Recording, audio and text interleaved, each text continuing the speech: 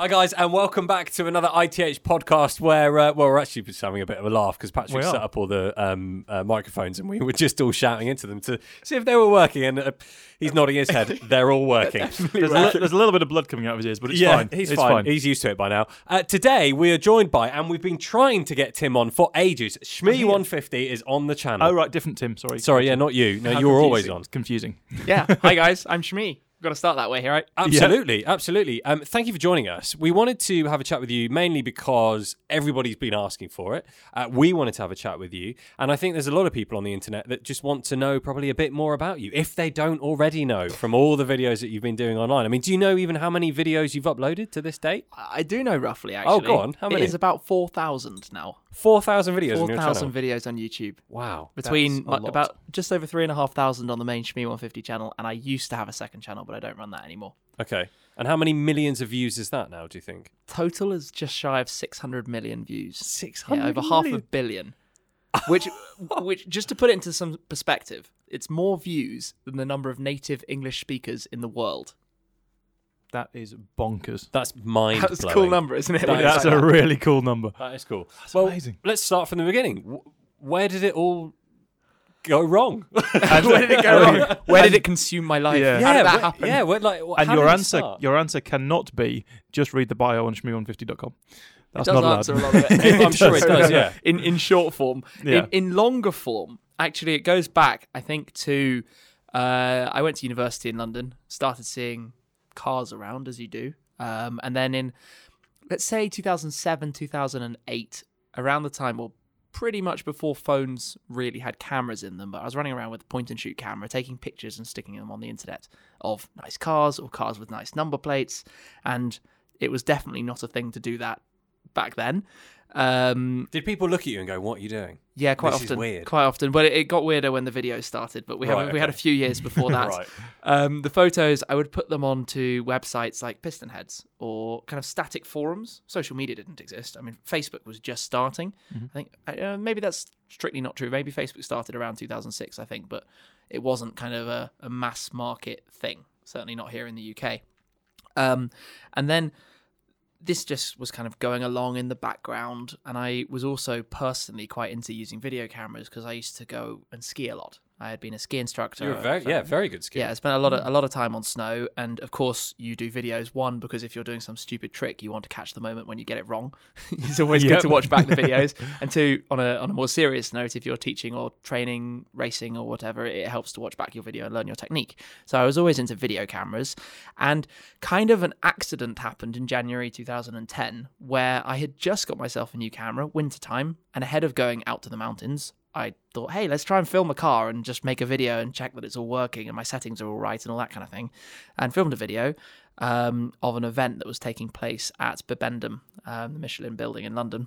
Top Gear Awards event, as it happens. And I've actually found out more about that specific night since, which is quite funny, where they had a Ferrari 458 Italia and a Lamborghini Murcielago SV, which were both totally brand new at the time. This was like...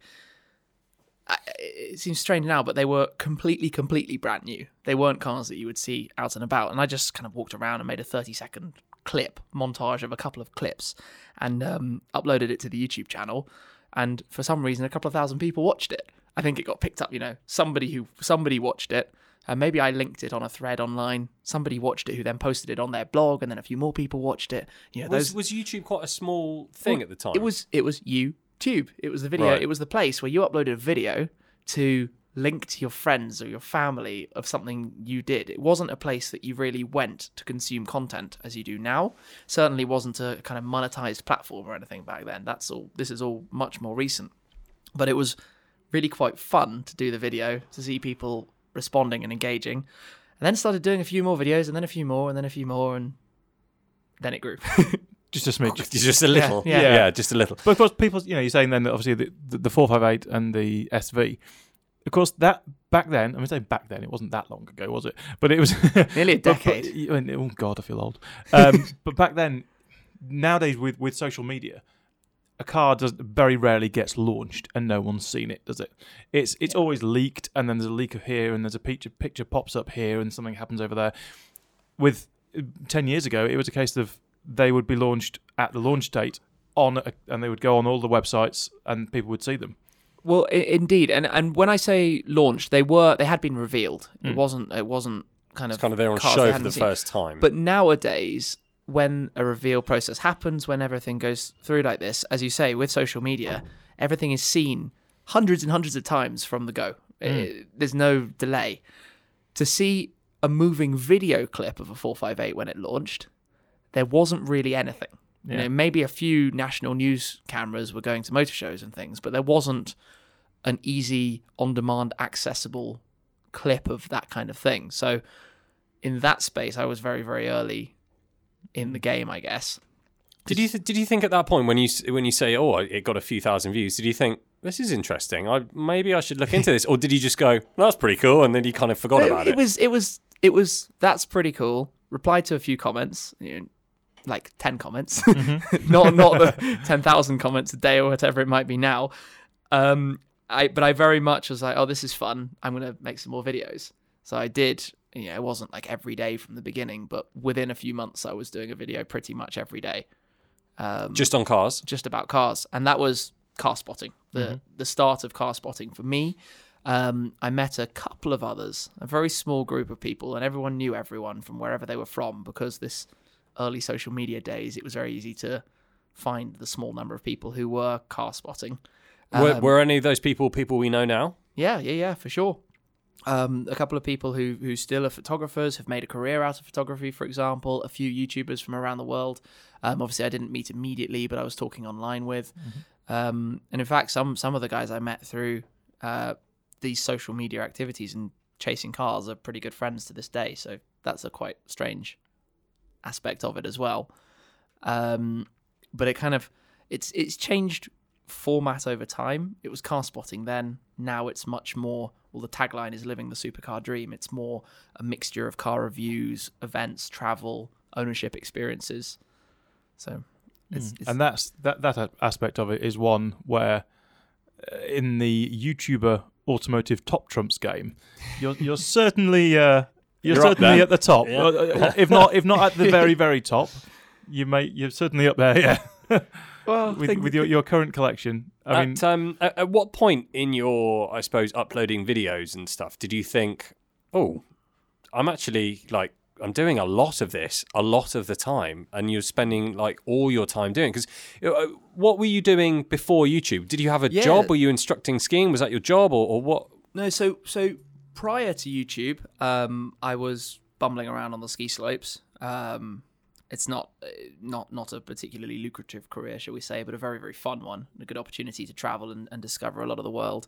But then I came back to the UK, when are we, 2008, 2009, and I got a job in the city in London, working in the technology department of an investment consultancy. So fairly challenging work, long hours, great company, fantastic boss who knew what I was getting up to and was kind of supportive of it, and allowed me to do things when required.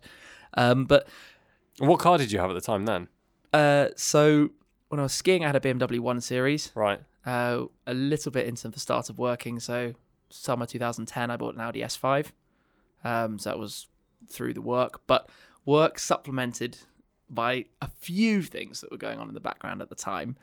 And then later on, the next car I had was my first Aston Martin V8 Vantage Roadster. Nice. But it was never kind of an overnight thing. When monetization came in on YouTube, of course, that was when I, from a business side, I guess, was thinking, wait, maybe there's something to do here. But without getting ahead of ourselves, I think my first month's earnings was like 60 pence. So it wasn't going to be a career. We've been there. Yeah. So we are still there, are we not? I think we're still there. So it's definitely something Like and subscribe. evolves over time. Did it for a couple of years. I think maybe by 2013, my channel was getting sort of 500,000 to 1 million views per month. A couple of years in, and that started to be a potential for where it could go in the future. So it was at that time actually that the company I worked for had a bit of a shake-up, and I had an avenue to leave on pretty friendly terms if I chose to. So I sort of. So they wanted to fire you, but you left, is what you're trying to say. Maybe. No. I was personally, and I had this open chat with them. It was very honest, I think, in that I said what I was up to and how it was going. And they kind of understood that. They let me have more days off, increased my kind of holiday, obviously paid less, but increased my holiday allowance so I could take more time to go to events and film videos and things. But it seemed like the right time almost to go at it. Then took basically a year of making videos every day where the numbers weren't growing in the way I had hoped they would. And I think just at about the time I was ready to give it all up, to not give up, but to say, right, I need a new job again now, something serious. Things just burnt started, up the money basically you'd earned from the last job in the last year. Pretty much. Things just started going in the right direction. And it was around that time also that Mark joined, who I know you did a podcast with as well. Who's the business manager, Schmark as we call him. Or as he didn't really have much choice. No, I just given that. Yeah, we gathered that actually. And he had a background more in journalism and connections to the car company, so he helped get me access to create videos and working with some of the brands that we work with, while I went about focusing more on the content and just sharing. And we should note actually that we're currently sat in a place called Richter Sport, who is ABD's I suppose UK arm. UK distributor. Yeah. ABD are an amazing German company who modify Audis, and it just so happens that we're sat here because BOTB just before Christmas. Actually, Tim, you came with us, didn't you? Shmir came with us to surprise a lucky winner who won an RS3 ABD, and we're here today to basically hand the car over to him. He spec'd it. He wanted a blue one, so he's got a blue one, and they've built it all for him, and he's here to collect it. So that's why we're at ABD. But you've done some work with Daniel, indeed, haven't you? Indeed. Out in Germany. This is actually some of the cool things, is the people I've been able to meet in the videos I've shot along the way, the places I've been, the cars I've driven, the people I've met, the racing drivers, the company founders, the engineers, the designers, which is actually a really, really fun part of doing all of this, particularly more in the recent years, as I say, from when Mark joined and when we started growing these relationships, and going forward how the numbers have grown as well, and therefore the seriousness with which manufacturers and significant companies treat the internet content, the social media content, and a lot of doors have opened and a lot of amazing experiences have come along. And quite an amazing garage has come out of it as well. I mean, your car collection is quite something. I mean, when you started your channel and maybe then you gave up your job and you decided to go at it full time, did you have any idea that you'd be getting the kind of views that you're getting now? Did you have high expectations and you always pushing yourself, or did one day, one of your videos just completely blow up and you're like, oh wow, this is pretty cool. This is big.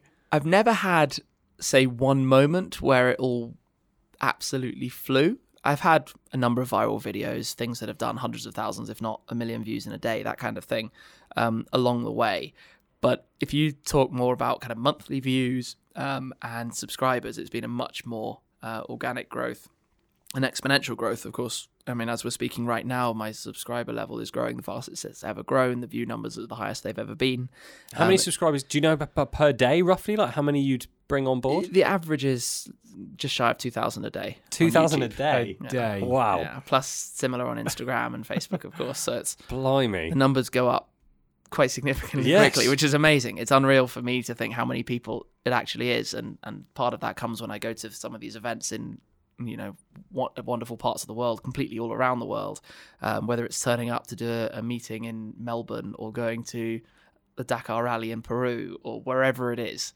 There are always people, and it's amazing to be able to share stories and talk about videos and things everywhere. And what is the what's the, I suppose, how do you do it? Like how do you get to a point where you're gathering 2,000 YouTube subscribers or Instagram subscribers per day? Is it just churning out content, as some YouTubers would say, or is it specifically, because I know when after speaking to Mark, you guys are very specific in what you do, how you do it, and really spending a lot of time and effort and passion, I suppose, in creating these bits of content, or is it just picking up a camera and going and filming stuff that you love?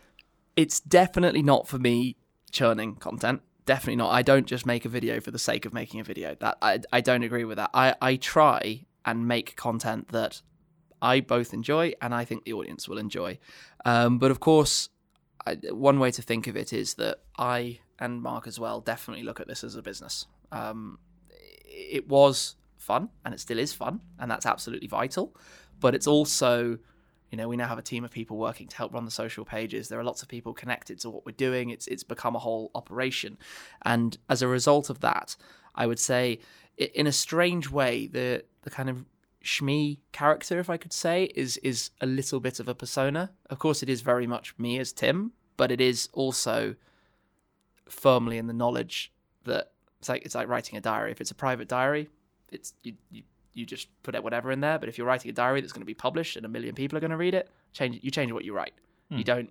It's not going to be exactly the same. So videos are very well planned out, very, very scripted in many cases. If it's a test drive, I'll spend a lot of time getting notes and learning about the details of the car and talking to the right people. If it's an experience type thing, the video will be structured. I'll have a bullet point list of 20 things before I'm even starting the video, so I know exactly what's going to be in it. And equally, thinking about content, I won't double up the same car in a week. I won't do repetitive videos one after another. There won't be a video that's just, I would say, pointless. And actually, one thing, so in the past, videos were much shorter. Around late 2015, YouTube changed to support retention time, so making videos longer. But you don't just want to make a video longer for the sake of it, because if you lose engagement, it punishes you for that as well. And in 2017, I kind of unintentionally did a video every single day that was 15 to 20 minutes long every day of the entire year. Without That's missing insane. one. Didn't miss a single day for the whole year. You did 365 videos. More than, because there were some extra days where I doubled up, like at motor shows, if there were two new Blimey. cars. And every single video was minimum kind of minimum 12 or 13 minutes. or exactly, something. for the whole year. And some videos were 40 minutes if there was a really detailed story or something. So that year, there were definitely a few times where I felt I did make a video. I just love, as we're chatting, sorry, Sri, like this brand, the brand new, like it's literally, they've only just announced it. The brand new Abt RS4 Plus is now parked up next to your AMG GTR in the corner. Yeah, that's actually being launched in Geneva in about 3 weeks' time. Yeah. So you've probably just seen it on this podcast before anywhere else, but yeah, that's insane. Anyway, sorry, Tim. Back to your story. But, Where were we? well, I was just going to cut in and say the fact that it's become a self-fulfilling prophecy. It's become like a bit of a phenomenon.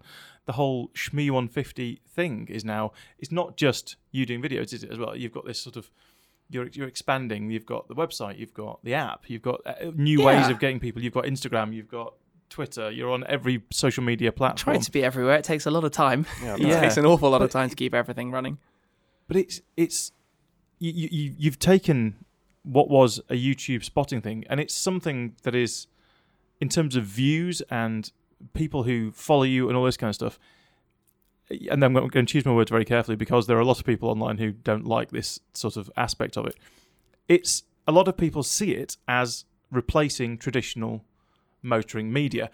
We know it's not, and we've spoken about this before, and we spoke to Someone's Mark about been reading this. Piston Heads again. No, this isn't Piston. This is actually Twitter, where a lot of these people, a lot of traditional mainstream journalists have a massive bee in their bonnet about you named about you Him regularly. and in general about influencers, of which I don't actually personally lump you into the. So I think influencer I'm thing. kind of somewhere in the middle. When a lot of this is around doing kind of a press drive or a full test drive video, I try and create content that is kind of informative entertainment.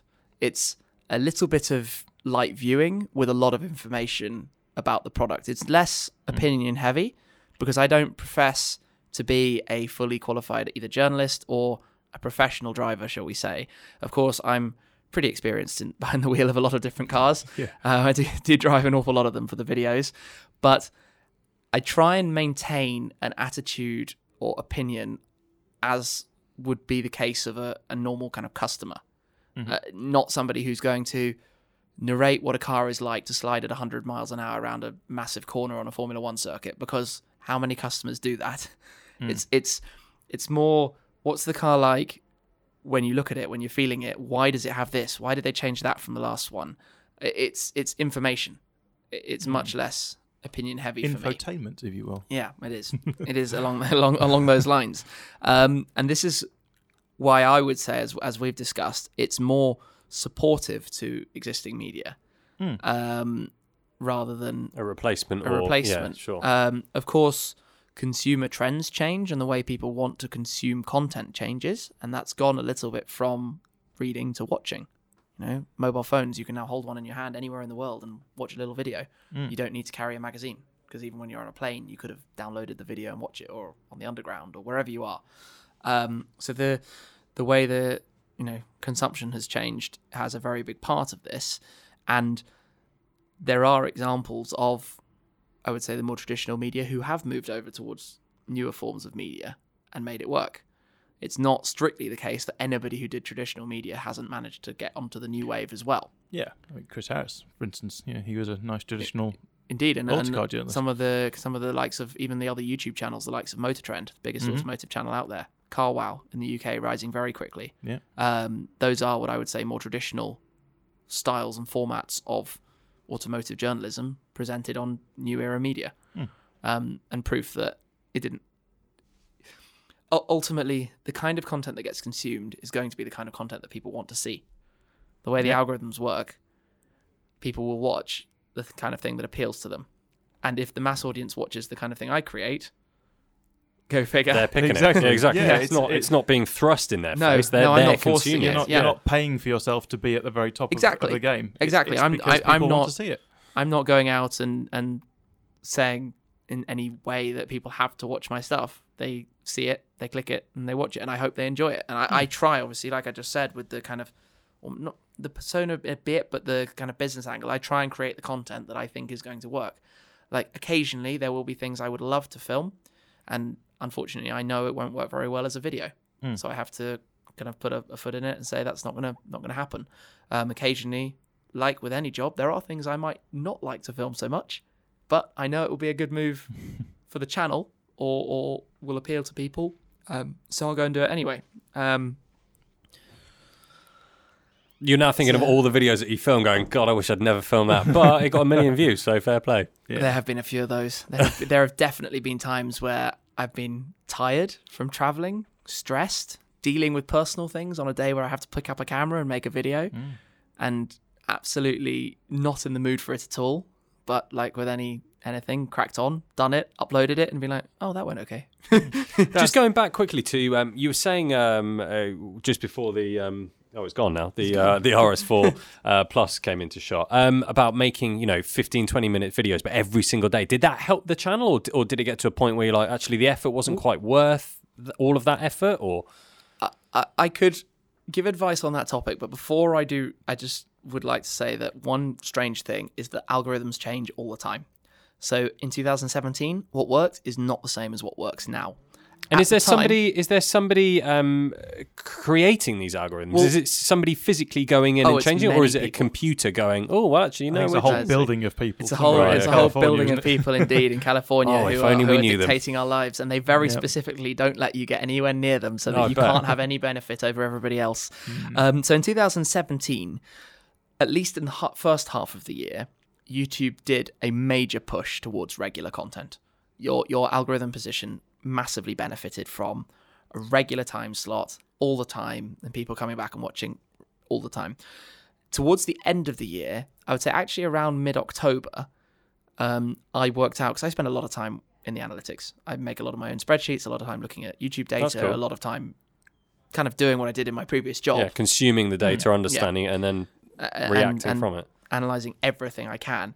Before the year was out, I worked out that this was no longer the case. But at that point, when you've gone 300 odd days of the year doing a video every day, and you said to yourself, I'm going to do the whole year, you keep going and you do the whole year. Right. And then I intentionally missed the 1st of January the next year so that I didn't have that. Like, if I miss the 1st, I'm not going to try and do the whole year because I can't.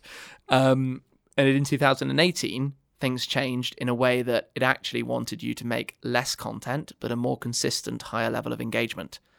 And where it is right now, I can't tell you. There's a lot of things I'm trying to work out, but this actually changes all the time, and it's a challenge to try and keep up with what's going on and to change your style of content to match that as and when it happens. For example, until not that long ago, if you had a really, really long thing, like an hour plus, it would automatically do well because your engagement, your overall average watch time would be very high by some people watching all of it.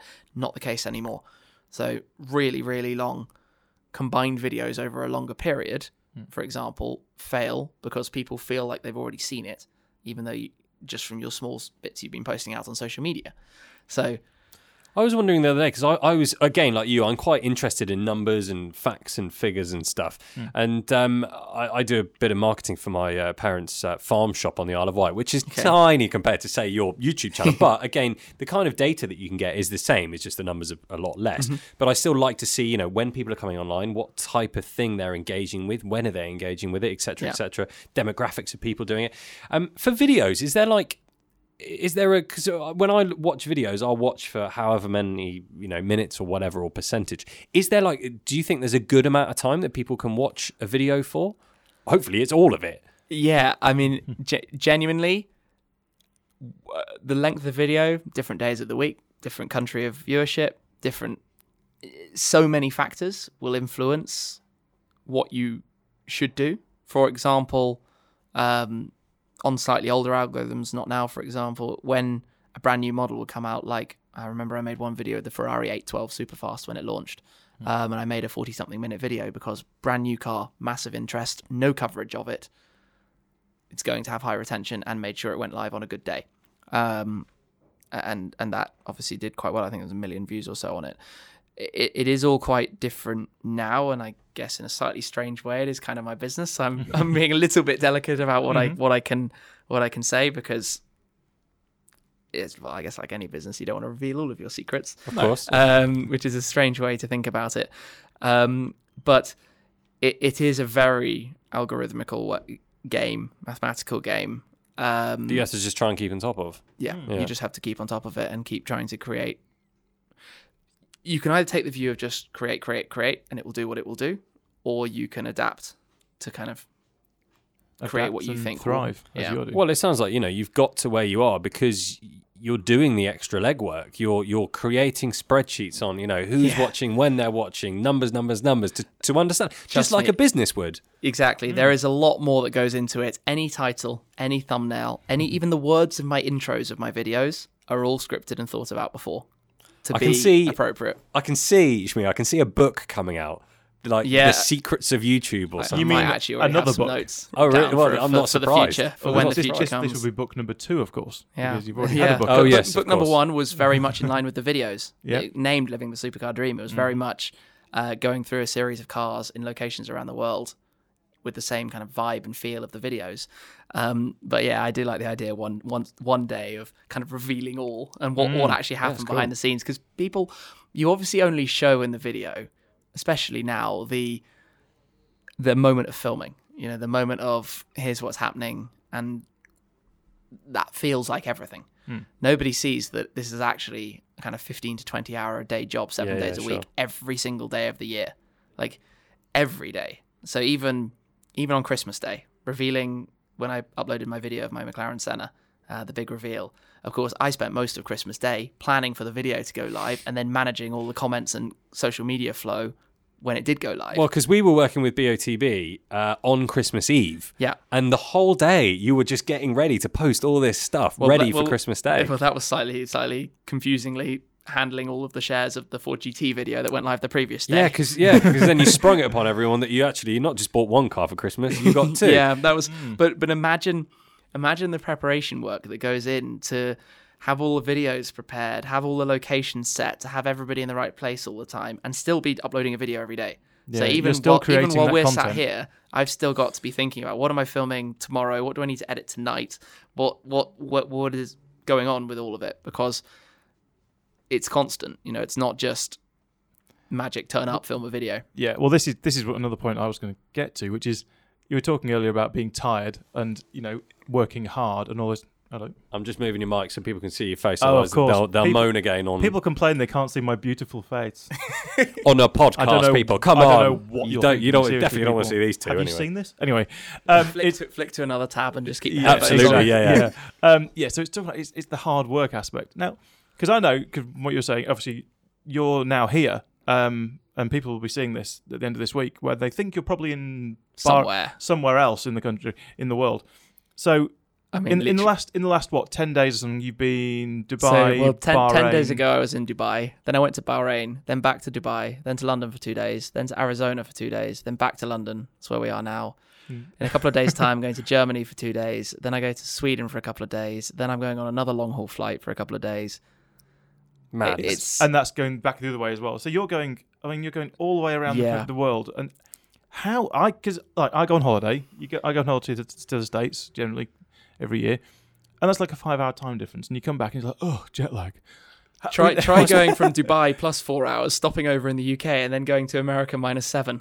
Well, exactly. I mean, Your brain doesn't know what's going on. do you just sleep when you can sleep? Well, yeah, sleep when you can sleep. I had one flight actually last year where I went to Australia with a stopover in Singapore, and I got on the flight to Singapore 11 or 12 hours or whatever it is. And I was lucky to be flying in first for that flight, and I literally just got on the plane, lay down, and slept for about 10 hours. And they're like, everybody around is like, "How did you Didn't sleep?" even have the I never get champagne. to sleep. I was worried about I think them. I had a glass or two before zonking out. Oh yeah, I bet. Yeah. But literally any opportunity to sleep. I think when you work hard but you're doing something you enjoy, you have adrenaline to keep you always on the go. But also, if you are just tired, time zones don't matter so much because you can just sleep whenever. You know, If you're always tired, yeah. yeah, you just lie down and off you go for 7 hours. I do actually, because I often don't sleep a full night. I have a lot of nights that are 4 hours or 5 hours or not enough. My body will never let me sleep more than 7. bet. When it gets to 7 hours, I wake up. I'm up. I can't normally crash. A lot of people, I suppose, might look at your channel initially and go, "Oh my god, how the hell does he afford all of these cars that are in your garage?" Like, your car collection is phenomenal. It is. A lot of people look up to that, and The a lot of Skittles. people, the Skittles, yeah, Skittles. Oh, sorry. Skittles, sorry, Skittles. Skittles. It's like a James Bond-esque at the beginning of that as well. Now, Sean Connery. a lot of people would look at that and go, "Has he managed this all through a YouTube channel?" So this is, of course, one of the biggest questions that comes in all the time. Yeah, I mean, his dad's bought them all. I never pretend online that I had, rags or a billionaire thing. I had a good upbringing. I had a good education. I got to travel a fair amount, but I didn't have supercars given to me. That's not a thing. I went into work. I started my YouTube channel when I was in a job. I had a small team of people working underneath me in the job I was in. Of course, the city industry had some bonuses and things. That's where I bought my Audi S5 at the beginning. But I've always had, I think, fingers in many different pies. People want to know what the secret company is that I own or what the, there's nothing like that. But when you think of, nearly 600 million views on YouTube, doesn't take a genius these days to know that that's quite substantial, and the companies and brands that I've worked with along the way and the different opportunities, publishing a book, having merchandise, licensing content, doing some consultancy with different companies, appearances, presenting live shows like at Autosport. Just the list is... It's not just... Well, I suppose for you, every day is a work day, right? You work every day. 7 days a week. Every day. Yeah. And as I said, it's a couple of people working on the project or the business. It's not it's not a one man band. No, of course. Jollying around. Although it looks like I'm just jollying around with a small camera, it's a lot more than that. But that's amazing, right? If you can make it look like... I mean, Tim and I have got a pretty good job. I give away cars with BOTB, and then I chat rubbish on Virgin Radio at the weekend and play some great tracks. I love what I do, and I like going to work. Just like I'm sure if you didn't enjoy driving nice cars and making content on them, you probably wouldn't do it. Yeah, exactly. I think, particularly the travel thing, I can imagine a lot of people, if faced with the amount of travel I do, would just not want to go anywhere near it. Seeing friends and family, difficult because never predictably in one place. Literally my plans change with a day's notice frequently. And I don't mean whether I'm driving somewhere for lunch or dinner. I mean, am I going on a long haul flight east or west? Which time zone are you going to end up in?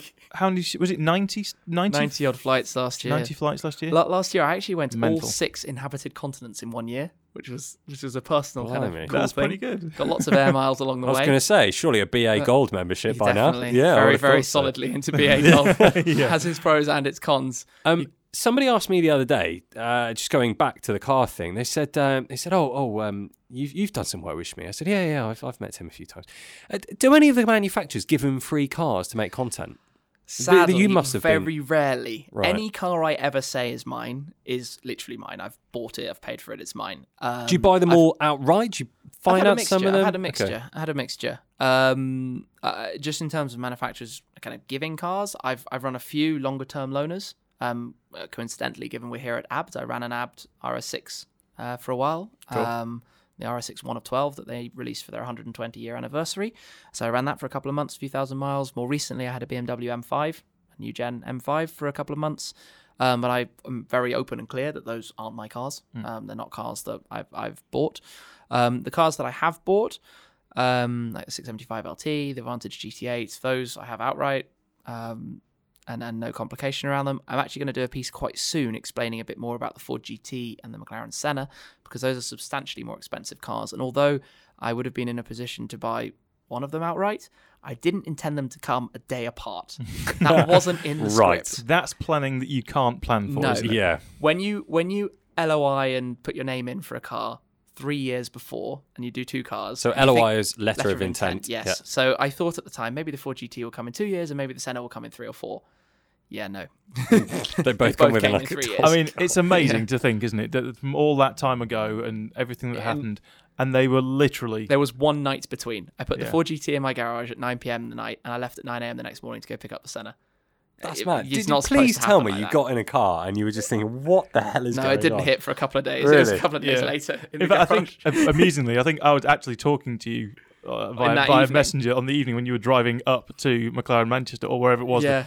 that day that you were picking it up, and you were just Like, you I don't were know what's wiped going out. on. You didn't know what day it was, No, I what was year it was. completely exhausted because obviously I care so much about the videos and the content. It's as much as it is a personal thing, I want to make sure that we share the right content around these moments. And a day delay can change everything, particularly if you've hired a location, you've got photographers and a film crew, you've got other people bringing cars along. If there's a 1 day delay, it's back to the drawing board of 2 or 3 hours that evening of trying to replan and come up with a new script and a new outline and a new something or new everything. So yes, that's definitely quite a challenge. Do you still get really excited when you go and pick up a new car? Yes, so Because your videos genuinely look like you're a kid at of course, Christmas. who isn't a kid at Christmas? Well, this year I was literally a kid at Christmas. The GT and the Senna, absolutely. We try really hard to do something new and exciting each time. A Shmee 150 collection day video is not just going to a place, picking up a car and leaving. It hasn't been. Since I think the first really big one I did was the AMG GTR, where we arranged by a lot of coincidence and luck that Nico Rosberg came with me to the dealership, the then Formula One world champion. He came to the dealership, we planned the car, another friend with the GTR came as well. We went over to a racetrack and Nico drove me around. So it wasn't just turn up, make a video. Then with my Porsche GT3, Porsche Amsterdam, where I bought the car, were like, we have to do something cool as well. So they actually arranged for a helicopter to come pick me up to fly in over the dealership where they put the car on the roof. Nice. So- That was epic. Yeah. So again, not so ordinary. And then the next one was the BMW M5, and of course long-term loaner, but they were like, right, we've got to do something as well. So they, with some working together to try and set it up, arranged for a collection at the BMW Welt, even though it was a press car and a used car, not a brand new one. So the BMW factory in Munich. But with a slight twist in that I went behind the scenes to see the car's journey coming through. So rather than just on the delivery platform, showing in a way that other people could see how that whole process ran. And that was a really, I think, interesting video, and it got well over 1 million views. So again, appealed to a lot of people. And then obviously planning the GT and Senna came around. It's like, what are we going to do now, guys? Madness. And the GT hired the Goodwood Motor Circuit. Yeah, that was cool. Brought down some other cars for it. A lot of heritage around that car. That's the story of the car to begin with. The reasons for its existence is the 50th anniversary of the GT40 win at Le Mans, and then the Senna. The Senna was supposed to come in March, and it turned up in December. I'm like, wait a second. Can it be here for Christmas? Can we unwrap it at the McLaren factory? Then that came together somehow. It's incredible. Just before we wrap up, a couple of questions. One is there one defining moment in your whole kind of YouTube career or a career as a content creator which you go, that was just phenomenal, or, a really emotional time for you as a creator? Anything that kind of stands out as a time that you go, this is why I'm doing this? I mean, there are three particular moments that really stand out to me in terms of videos that I've made, just as absolute experiences. One was riding in the back of a Maybach G650 Landaulet, the convertible, like off-roading €1 million, very limited Mercedes thing that makes no sense at all. Except I was riding in the back, recording a video of a lion as we were going through a safari park near Johannesburg. So that was a bit like, are you serious? Is this actually happening? The next one was last year when I was at the wheel of a Ferrari F50, sliding around on snow with an Enzo parked in the middle, doing donuts in an F50 around an Enzo. That's quite special. Didn't feel real at all. And then this year, I had a moment actually very recently on my trip to Bahrain where I found myself at the wheel of a Mercedes CLK GTR. I've seen this video. Chasing a 911 GT1, a McLaren F1, a Maserati MC12, and the new Apollo IE around the Bahrain International Circuit. And we were actually kind of pushing on a bit. So, Patrick, sorry, just to interrupt. Patrick, it's those two there. That's it. There we go. If you're listening to this audio only, by the way, Jacob, the guy that won the Abt RS3, has come to collect his car, and his number plates for his car were just down there in the room that we're filming in. So they need to get the plates to put it on his car so he can actually drive it away. At the moment, it's got BOTB number plates on it. So he's got his own personal plates that they're going to stick on now, I think. Yeah. So okay, those are the three, moments, yeah. I would say, video moments that really stand out to me. I think on a kind of personal level, I did actually shoot a video a little bit about it for the first time when the Senna and the GT were parked in. I keep my cars in a car storage, so I have a line of spaces in a row, and I had all of my current cars together. I was kind of standing in front of the cars and literally having a moment of like, wow, how did this happen? Is this really happening?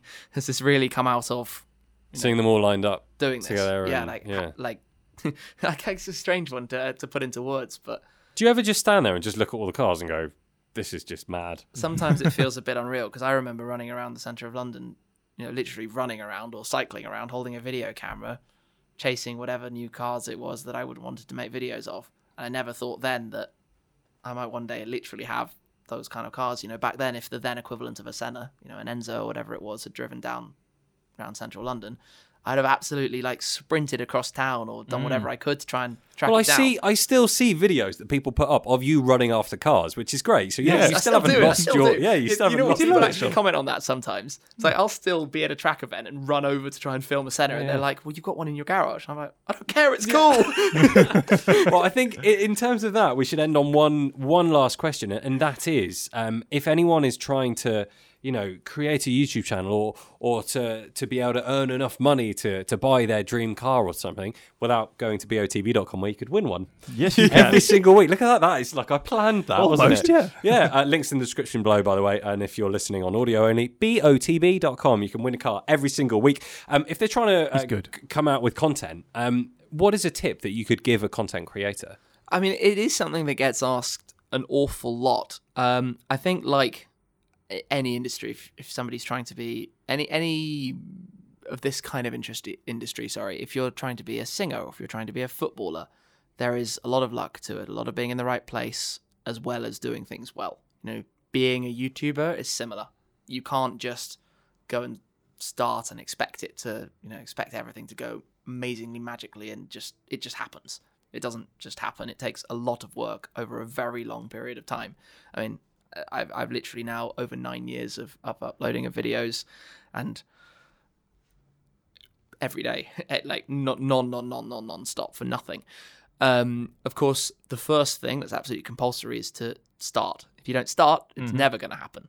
And that's something I think a lot of people say, hey, I'm thinking of doing this. And stop thinking, just do it. I wouldn't say even for me, and there was no aim of making it a business or monetizing it.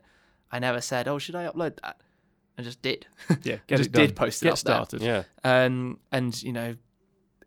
things change. People's style of content they want to see changes.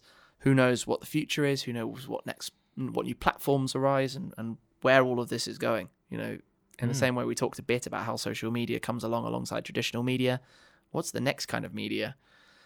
Well, actually, one question that somebody did ask me that I've only just remembered by you saying that is, if YouTube was to be suspended tomorrow, not possible. Article 13 is one, isn't it? That's a whole new topic. That's a whole nother podcast. That's an entire podcast. Yeah. What would you do though if YouTube just stopped? Well, I guess I'm very lucky because I still have Instagram and Facebook. You know, I'm not all eggs in the YouTube basket. We upload videos on Facebook, and I do a lot of brand type work with other platforms as well. So Shmee 150 would continue without YouTube. Yes, okay, it would be a setback, but any business can at any point have a setback. But I'm sure, or I would certainly hope that I will come up with an idea and it will happen. I won't stress about it until I need to. Yeah. But I think one of my main things is just to be very relaxed about it all, try and enjoy it as much as possible, appreciate that it's very much here and now. And that's why I try and take every opportunity that comes up now, because it might not be there in the future.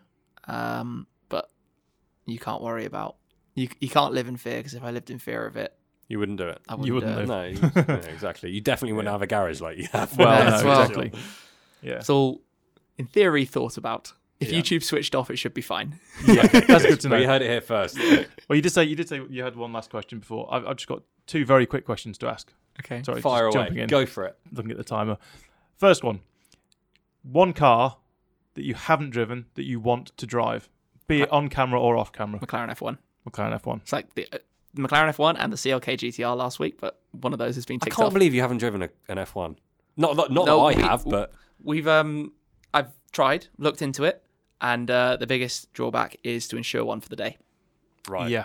We're talking like 50 grand to insure it for the day. £50,000 Yeah, to also. insure. For a day insurance of And I dare say as well, that video wouldn't do as well as some of the others. no. It would. You definitely probably wouldn't make that back. It's more of a sort thing. personal achievement. No I video suppose. makes 50 grand, Well, no. unfortunately. If a video No. made 50 You'd grand, like to think it might. You it'd know, be like a but yeah. hypercar a month. Yeah, that'd be very nice. Yeah. Yeah. Um, So it's the F1. Second question. Second question: what's next, car-wise? Come on, you just got two of the best hypercars in the world. You must have Well, I something think that's that- coming that you can tell us. That means it's Or you time. can That hint means about. it's time to take a step back, chill for a while. Sell them all. There's the video title. Shmee's selling all his cars. No, somebody else has already done that. Oh, okay. Oh. Yeah. The next car in that I have said is coming in Mm-hmm. is the You gotta try and remember Toyota now. Supra, Right, okay. new Supra. Trying to But get do you- I trying to mean, get there to slip must- up on camera here. Well, I was going to say there must There are be secrets. things. There yeah. might be other things. Yeah. There might Okay. be things in the very, very near future that I've not yet spoken about. Oh, we better get this video out Ooh. quickly, otherwise it's going to be out of date. It is, yeah. Tim would have bought well- 4 new cars since this. No, year. no. The big ones are in. I've said that I'll change my AMG GTR for an AMG GTR Pro, and I'm also very excited about the TVR Griffith when they get things up and running. Your name is on one of those. Yeah. Have been, If when if they get it up and if- running. My yeah. name's been down for the Griffith for actually many years now. right. I think it's probably 2-3 years time. But it's a hard world to go from nothing to making a car. How many miles have you put on your GTR now? How many's on it? So it's about 15 months old and it's just shy of 20,000 miles. Really? Yeah. Oh. That thing's had some You know, I was Garage looking. Queen. Well, Flipper. you know, I was looking for. Flipper. I got a good offer on that car when it was very new to flip it. Oh, I might give you an offer on it now with 20,000 miles on it. Yeah. Yeah, I suspect, Bargain. unfortunately, I've taken quite a A little bit of a hit. bite. Taking a bath on that Yeah. one. Tim, Shmee, thank you so much for Thank you chatting guys to us. too. It's been amazing to listen to you, and especially about, I suppose, the things that I was really interested about, like the journalistic side of it, as in terms of, how journalists depict YouTubers these days, and you guys just like, whatever, like we're just doing what we love, just let us get on with it. Yeah, that's it. And about your potential garage updates and how you've got to where you are. It's been fantastic. Hopefully, if you've been watching this or listening to this, you've enjoyed it as well. If you have, please do comment down below if you're watching on YouTube. Let us know who you'd like for us to have on the podcast. Tim, is there anyone that you'd like to hear/see on the podcast? Ooh, I don't know. Okay, we put him on the Yeah, spot. Yeah, he's I on the know. spot. Way too on the spot. He's on the spot. But we're always really up for suggestions. We love that you guys watch this and enjoy it. So please do suggest anyone, preferably alive. It makes it a bit difficult if It does, yeah. if they're not loyal. And also, no they're longer with us. not very dynamic. They're not. If you have to prop them up, A little bit stiff. Yeah. And please do subscribe to the In the Headlights channel. We will, of course, be back with more content, whether that's a podcast, car reviews. We're here at Abt at the moment, so expect a video on an Abt car very, very soon if it's not already up, because that'll be quite a good one, actually. I think so. Might be something you've already seen out the window if you've been watching, so it's still part there, actually. It looks amazing. Anyway, guys, thank you so much, and we'll see you soon. Cheers. Bye-bye. Cheers.